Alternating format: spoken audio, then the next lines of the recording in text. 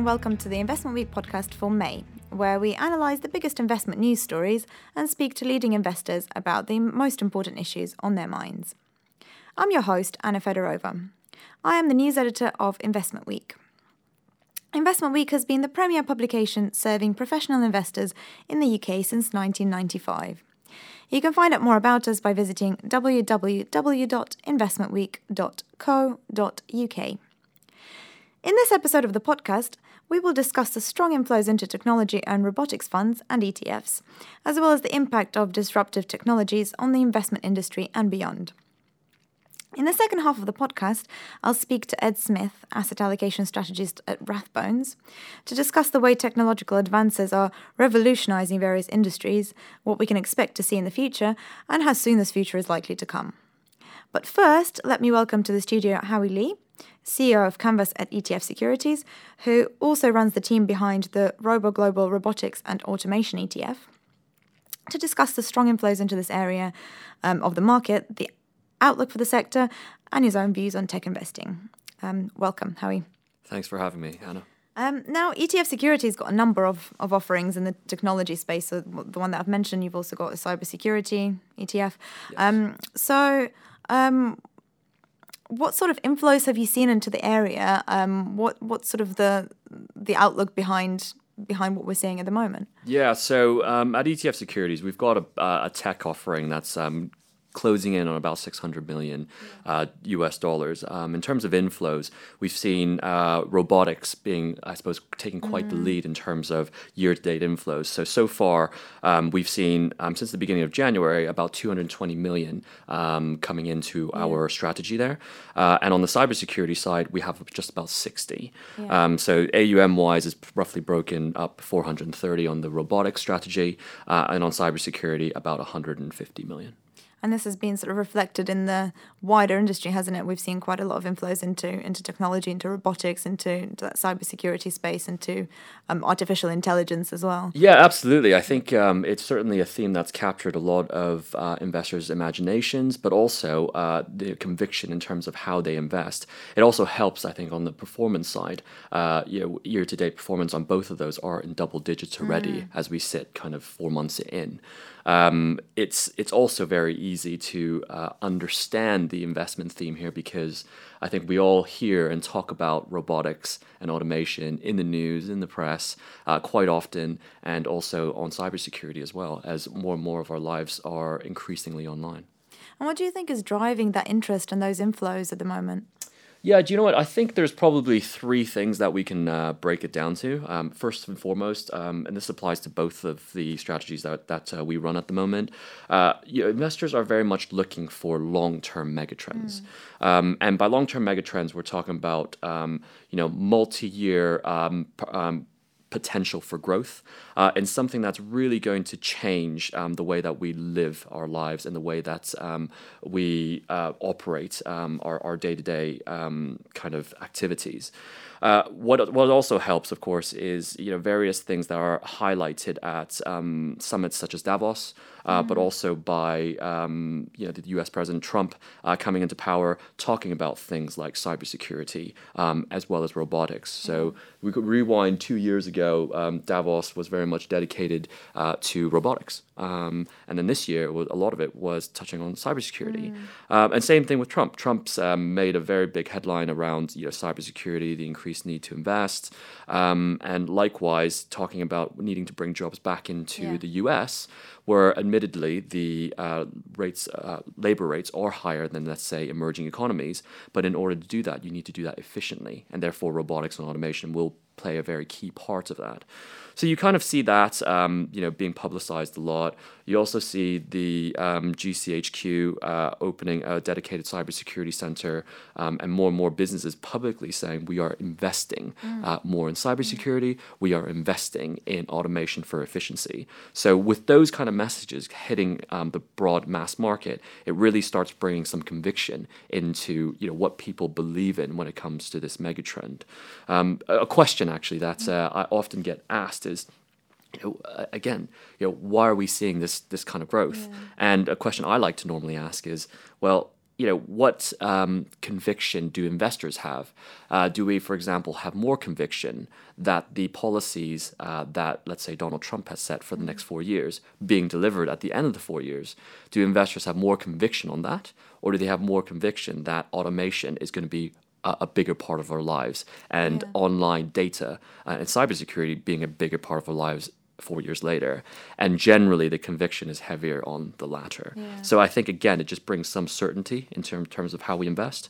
And then the third part, in terms of why are we seeing these inflows, is very much how people are thinking about their investment portfolios. So clearly, portfolio growth is one key aspect. These kind of mega trends for us, we very much define it as something that's happening in the macro level, where you're seeing year-on-year compound annual growth rates of in excess of 10%. So that obviously helps position certain these type of investments in an investor's portfolio. But also, you're looking for different types of holdings. A lot of people hold things like the FTSE 100, the S&P 500, and those are generally large cap companies. Whereas these investment themes are actually coming out. Most of the growth drivers are coming out of small to medium caps. So the ability to I suppose, experience this growth whilst holding smaller companies or growing companies, this is where these investment trends come from.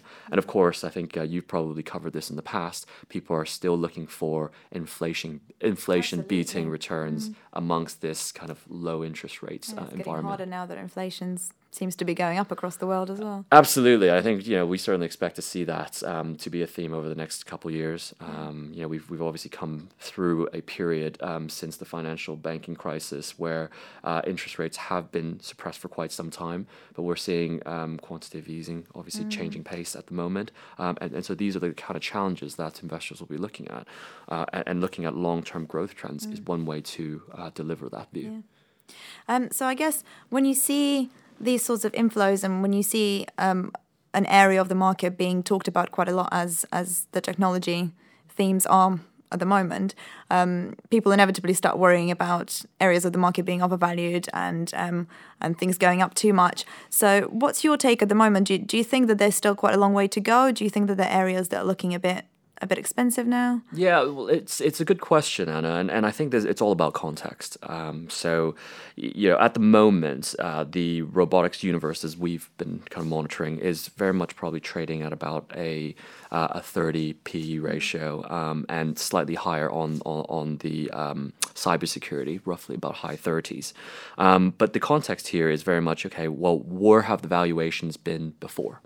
As an example, if you kind of rewind to, say, 2013, so that's roughly about 3 and some years ago, you saw some of these trading at 70. And so that's, more than double. So obviously there's a bit of headroom. You rewind back into, what everyone's always afraid of in the late 90s, early 2000s, the dot-com bubble. You're seeing tech valuations at 100 times type of multiples. Here we're talking about pretty sensible multiples applied to a long-term growing industry. So if you take a look at a typical tech benchmark, if you will, that's trading at around kind of the low 20s already.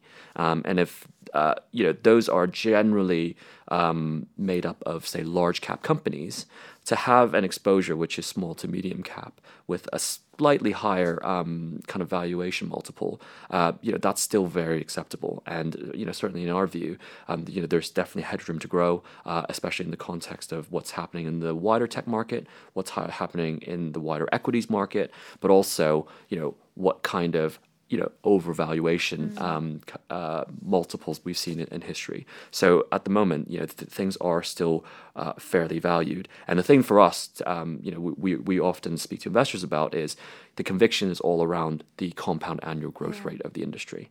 And is this sustainable? Are there further developments? Are there further impetus that will kind of feed this, the growth of this? And our view is very much that there's plenty to come. So perhaps it's not too late to get in.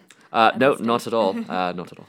And just lastly, in terms of your own your own outlook on that area and your own thoughts about technology.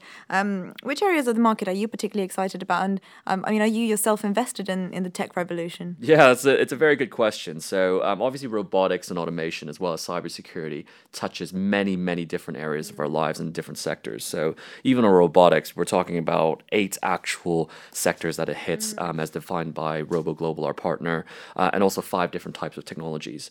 So the areas that I kind of look at a lot is, how is our everyday life interacting with the internet? And where is this data being used? Companies and services are acquiring more and more data, which is why cybersecurity is such a big risk. But how is that being used? And really, that I suppose forms a base of how I look at things. But in terms of the areas that I think where a lot of that areas of growth that I think can come out of linking into robotics and linking into cybersecurity is around kind of the logistics and warehousing. You see the likes of Amazon very much taking the lead in that space. We think healthcare is also another area that will benefit from this tech revolution, both in automation as well as the use of data being shared around. And then, of course, the creation and storage of energy being a very topical theme at the moment because of it's all about kind of long-term sustainability. Yeah. So yeah, those 3 areas are areas that that interest me the most. And am I invested? Yes, I am. I'm invested in both robotics and cybersecurity. Brilliant. Well, thank you very much for your time, Harry. That was very interesting. It'd be great to have this conversation in a few years' time and see where we are. Hopefully, there'll be a lot more developments out there that we'll be able to discuss. Absolutely. Thank you for having me again, Anna. Cheers.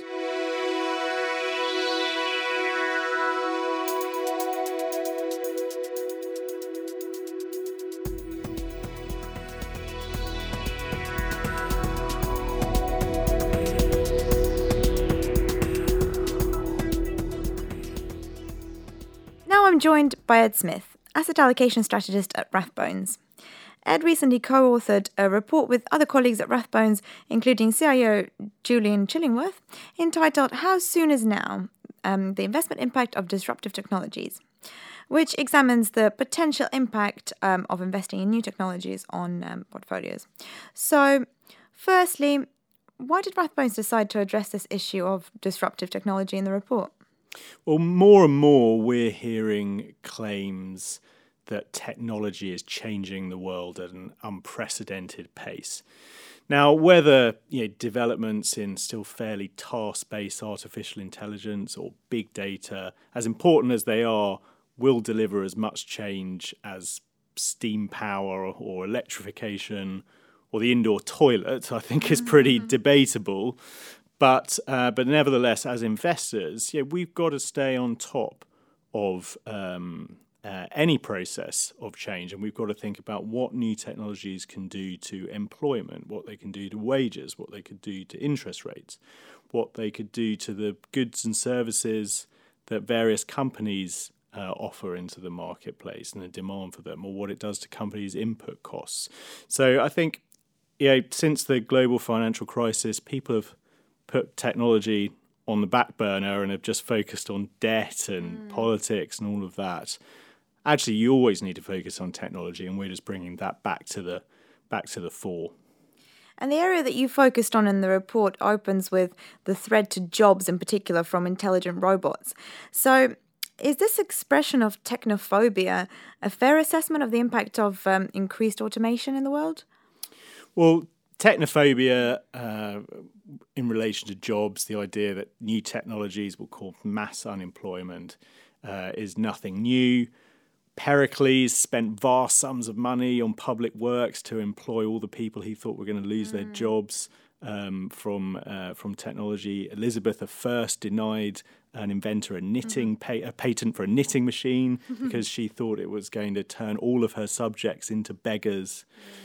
And even in the 60s, a group of Nobel Prize-winning economists wrote a letter to President Johnson saying, you've got to slow down the pace of technological change, it's going to cause unemployment. And you know what? During those thousands of years of technological change, the employment to population ratio has stayed pretty constant between 40 and 50%. So we tend to fall into the more optimistic camp. Yes, there will be more disruption in the case of intelligent robots. They will become more common, more accessible, cheaper, but with a very important corollary, and that's the idea that the goods and services that will be produced or help to be produced by these robots will become cheaper, and that thus stimulates demand, and it also stimulates demand for new products that we can't even imagine at the moment, and all of that together creates more job opportunities, more productivity in the economy, and as we know, the only thing that drives wages higher is productivity growth.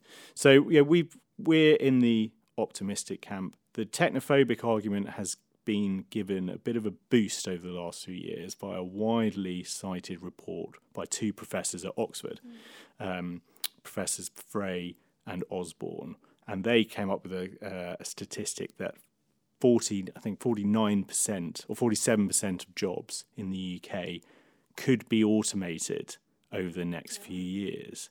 Now, actually, and obviously, that's a big statistic, juicy, easy to understand, gets touted all the time.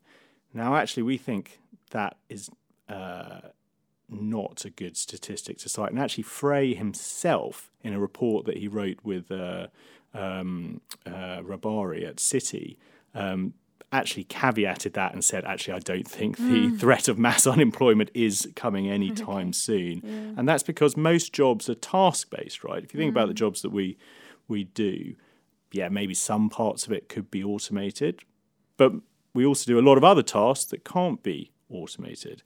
And so some economists at the OECD have done a study looking at very detailed time use studies of all the different jobs out there. And they say, okay, well, a job is only going to be lost if 70% of the tasks that make up that job could be automated, could be done by a robot. And actually, when you use that much more insightful methodology, only 9% of jobs are at risk, not 47. Yeah, so quite a few less than. So perhaps we're not under threat yet. So maybe this wholesale job loss is not inevitable. But are there other potential repercussions that raise concerns that you've seen in your study? Yeah, I mean, there's certainly some issues that could cause some disruption and do warrant some thinking about. I think, first of all, even just 9% of jobs at risk of automation, that's almost 1 in 10 people. That's quite a lot of people, and unfortunately, government or private sector retraining programs are so poor that it is likely that if those people lose their jobs, they may never get another job or any sort of decent career thereafter. Also, what makes robots less of a threat is the fact that at the moment, and until we get really incredible artificial general intelligence, the stuff of science fiction where you can't tell the difference between a robot and a machine, humans are going to be more complementary to robots than they are able to be substituted for them. But are we producing the right young workers with the right skills in order to really maximise that complementarity? We should our education systems up to snuff in producing creative people with a lot of social skills, which is where we are most competitive versus the robots. I'm not so sure, and so those sorts of issues do warrant thinking about. And there is a question of wages. Yeah. Will an increasing prevalence of robots just be enough to place downward pressure on real wage growth, which has already been struggling for many segments of society over the last decade or so? And again, it's about which industries and which jobs are substitutable and which ones are complementary to robots. But how soon are we likely to see any of these effects? I mean, are we talking a few years? Are we talking a few decades? Well, so at the moment, $1,000 buys you enough computing power to mimic a mouse's brain. But if we apply Moore's law, it won't be too long, maybe only 10 years before $1,000 buys you enough computing power to mimic a human brain. So in terms of the amount of processing power available, that will be coming through quite quickly. But do we actually have the technology and the engineering technology to replicate all the complexity, not just the power, but all the complexity and the creative genius of the human brain? I think that's a long way off. We've only just been able to replicate the complexity of a flatworm's brain, right? So it might take a while. So it might take a while.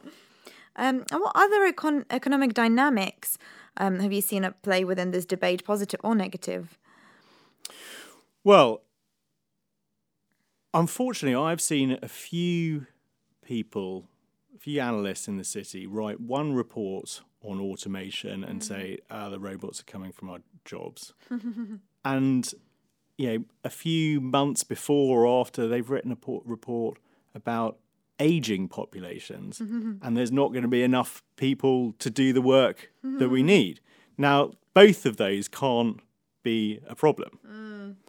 So I think one of the dynamics that is worth doing more research into is that interaction between aging populations and robotics. Is to what extent do they net off in terms of job losses, in terms of downward pressures on certain wages? I think that's quite an interesting area to think about.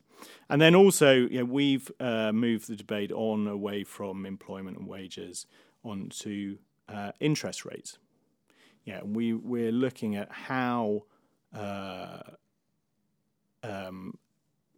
the start of large-scale investment into robots and intelligent machines could alter the imbalance between savings and investment and potential growth that have all placed downward pressure on interest rates over the last 20 years. And we actually think that the good news is that if you're one of these people who buys into the idea of secular stagnation, and we're going to be stuck with very low interest rates for a long time, which could have some very negative consequences for productivity as well. Actually, the advent of robotics could alter those dynamics in the favour of higher interest rates, and so we go into more detail in that in our report, and that's quite an interesting area. Throughout the report, we're trying to think about the bigger picture. We talk about some of the specifics to do with personalised medicine, electric vehicles, but we also think about, how does that fit into the broad global dynamics that influence multi-asset portfolios and strategic asset allocation over the long term. So that brings us nicely back to the sort of the investment picture. And from that point of view, are there any lessons that investors can perhaps draw from this vision of an increasingly automated world? Well, I mean, technology is fascinating to any investor, but it can also be a pretty surefire way to lose you money. I mean, the dot-com crash is not too far in the past. Actually, and I'm about to conjecture wildly here, Anna, but maybe one of the reasons why technology is becoming more and more prominent in the investment press, in questions we get asked at conferences, is perhaps because we finally, enough time has passed since the dot-com crash that we've forgotten about all the sort of negatives of investing in technology. So I think lots of technology companies will fail. There's a huge failure rate, and that's great. We should embrace failure, but that means that investors need to be very diversified if they're going to invest in technology. Also, I think it's important to as I said, think about the bigger picture. The biggest gains from a new technology may not accrue to the inventor if there's very low barriers to replication. They may not accrue to the companies who adopt the new technology in order to make their goods. If all of their competitors adopt this new technology at the same time. So the gains in that situation may accrue to the consumer via cheaper products, which means you'd want to invest in retailers or consumer discretionary stocks because the consumer has more purchasing power. So I think it's important to think through investments in technology, and it's not always the case that the technologists are the ones to go with. Great. Well, thank you very much. It's a very interesting topic, and we could talk about it for hours, I'm sure. But unfortunately, this is all we have time for today. If you would like to get in touch with me with ideas or questions about future podcasts, then please do send me an email on anna.fedorova, that's FEDOROVA @incisivemedia.com. Thank you for listening.